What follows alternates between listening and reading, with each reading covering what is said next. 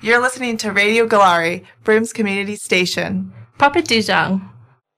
It is Dijuan when you think of how far Dot West has come since coming to the Kimberley in 1977 and then taking up Aboriginal media in 1987 as a volunteer, a staff member and a manager up there at Warrangarru Radio.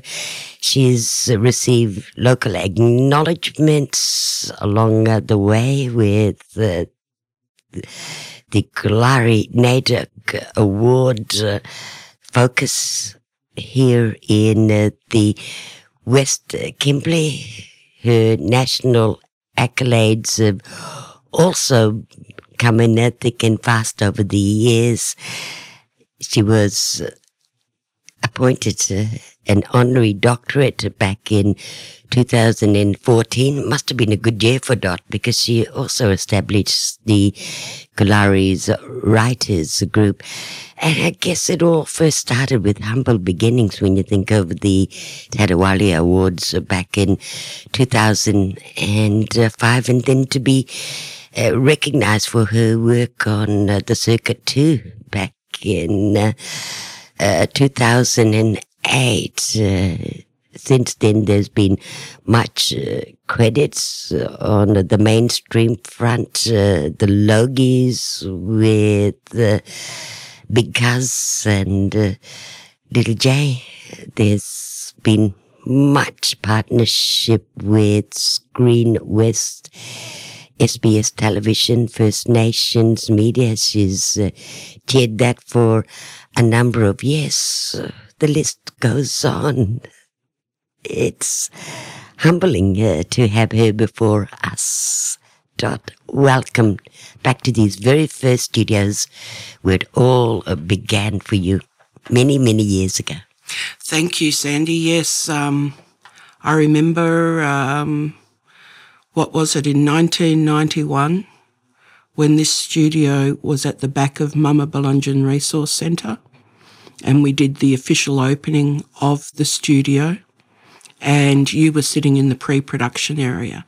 You hadn't started on radio then, but you were very interested and you wanted to do it. And I feel so proud that I've helped to play a role in you getting on air. And, you know, it's just amazing seeing your developments, Andy.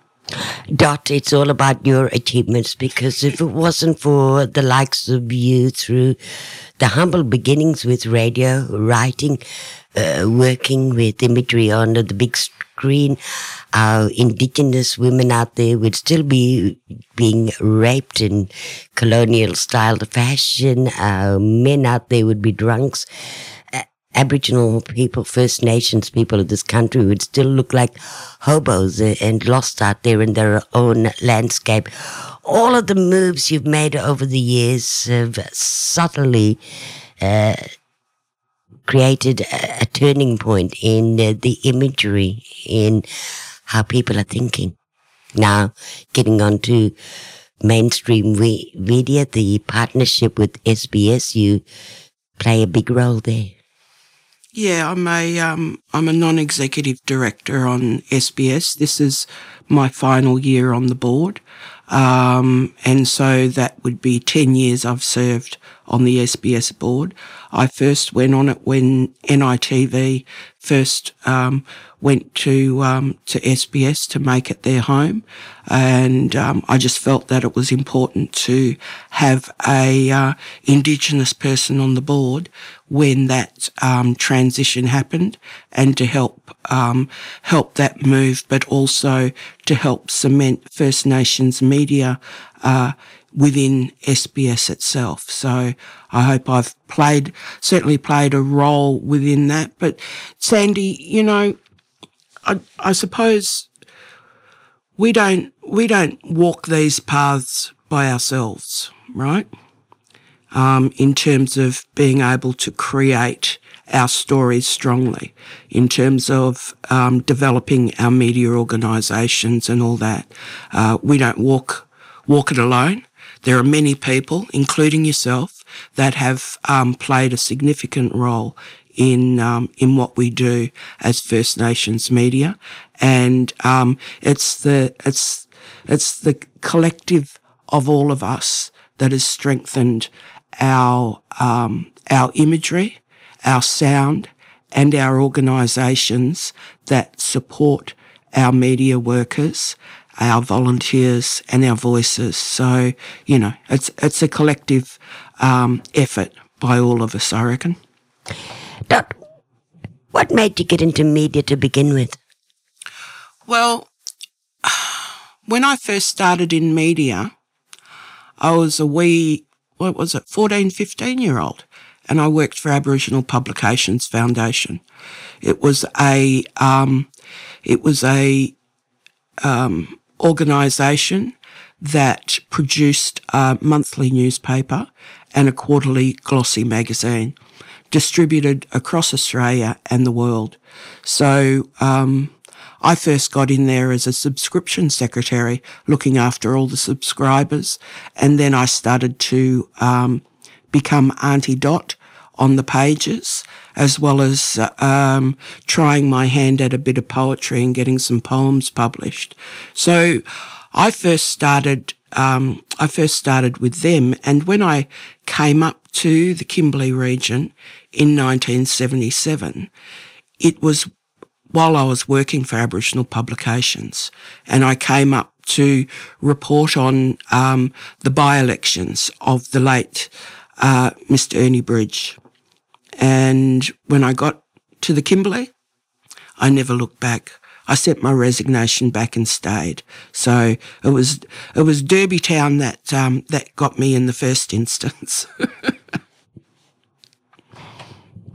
You ever thought media would take such a twist as it has done since you started in the early days writing for that magazine? Yeah, look, you know, so like I never really thought that media was going to be my career back then. You know, even though I penned a few poems, I sort of struggled to even write a business letter. You know, you got to understand that I finished high school midway through second year high. So my education was, limiting. I tried a couple of times at business college, and I didn't think that that media was my area. I even studied accounting at one stage. So with Ballingarry Aboriginal Corporation up in Kununurra, I was a trainee accountant administrator. So I studied accounting, thinking that doing numbers was gonna be right for me. But I soon learnt that no, it wasn't right for me, and it was purely by accident. I think that I got back into media. Wayne Binder at the time was helping to establish Warringati Radio in Kununurra, and he needed someone to operate the equipment for him. I was sitting home, basically on a single mother's pension and volunteering for all sorts of things, and so he thought he'd ring me and see if I could operate the equipment while he went to air. And I just sort of said to him, "Hey, Wayne, look, I can't even put my stereo together. And you want me to, put songs and interviews to air?" He's going, "No, it's all right. It's pretty easy. Just come in. I'll give you a half-hour training." And that's how it all began. Or that's how it began once again for me in the media back in, 1987. 1987. That's how I got back into media, and it was through radio. You qualified with a Bachelor of Arts in Communication back in 1998. What was that like, going back to study? It was challenging. It was challenging going back to study, but I suppose I'd reached a point in my career back then where I'd sort of taught all that I had to you and Joe Edgar, you know, Robert Lee, Navanka McEwen, Kelrick Martin, Adele Cox, you know, our first broadcast journalists back in the day. And I sort of felt that I'd given all that I had and I needed to go and get an education. So, I studied Bachelor of Arts in Media Studies with Edith Cowan, and it was great. You know, it was really good to, I suppose, start to try and formalise some of my thinking into assignments where we analysed content on screen and looked at how, I particularly looked at how our people were being treated on screen. You know, whether it was the camera angles, whether it was the shadowing of our characters on screen. And it was really through that type of education, that understanding of the power of the images that we see, that I think helped to influence me to then want to pursue a career in screen.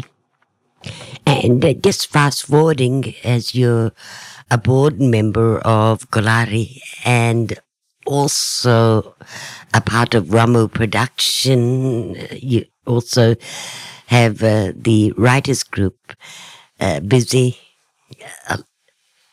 from year in, year out. There's been some fantastic work coming from that direction. You've developed characters from your own observation, your work with the circuit and Big Cousin, Little D. How did they give you that extra footing to be able to take you to feel and believe in yourself to where you are now? Look, I think it's a long journey, and I really, even today I sit and doubt myself, and I don't think you ever stop doubting yourself. And it's really trying to find strength within yourself and with people around you to put pen to paper and write stories. I think the Goolarri Writers Group has been a fantastic journey, seeing the development of local new and emerging writers as well as established writers that come back into the room. Jubby Clark, for instance, she's when she's in Broome, she's in the room with us, and it's wonderful to see new stories being developed and also new talent being developed. Take a look at Gary Hamaguchi.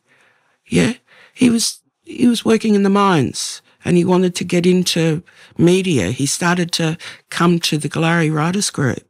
And, I just don't think that young man has looked back. He's developed short films. He's in post-production for a documentary series as we speak. It's amazing what they've achieved. Melody, look at Melody dear, hey?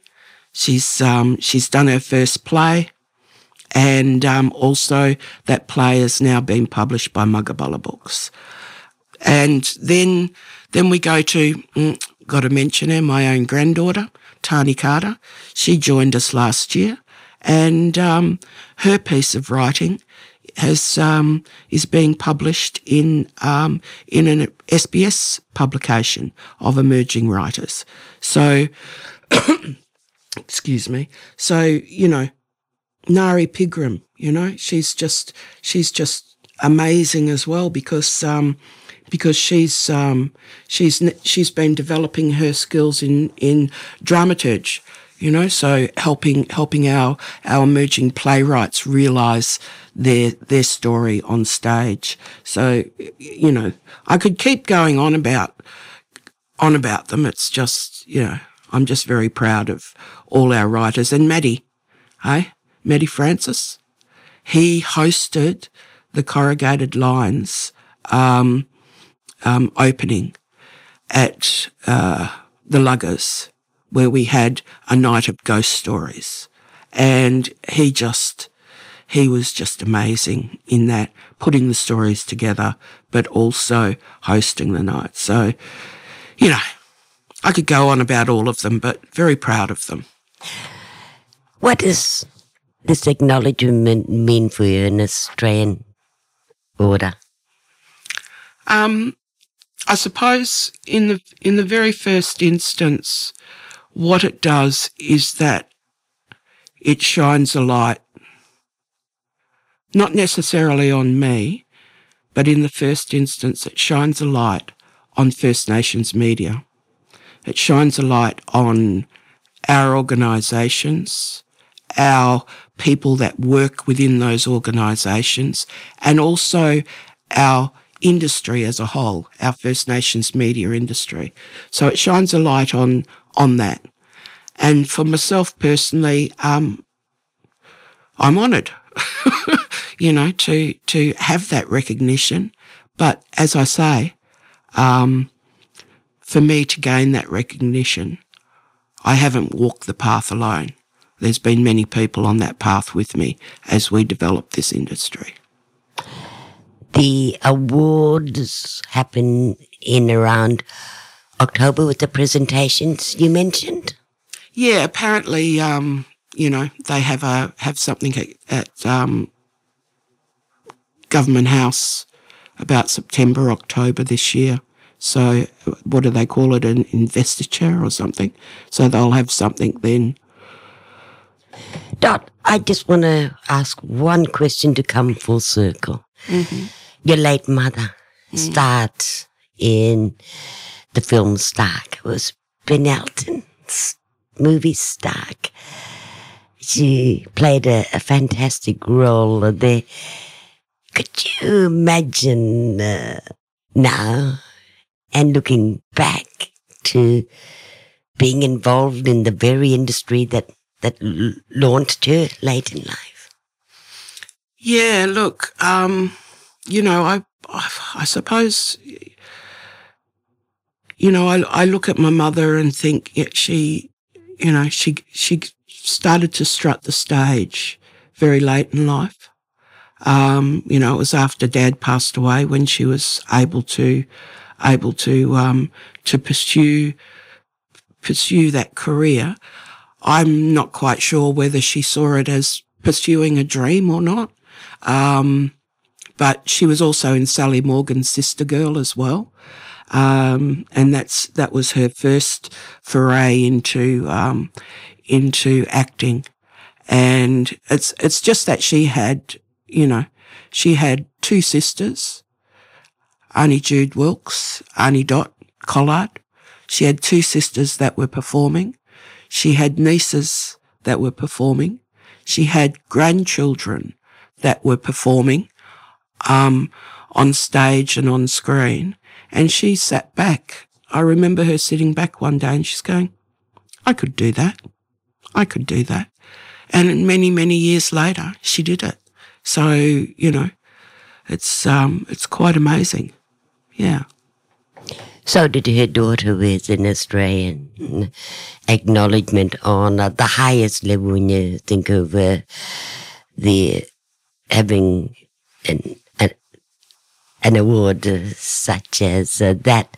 Dot West, it's been an honour having you here in the studio as a recipient of the honours list in recognition in the Order of Australia. Thank you for giving us time. Thank you, Sandy.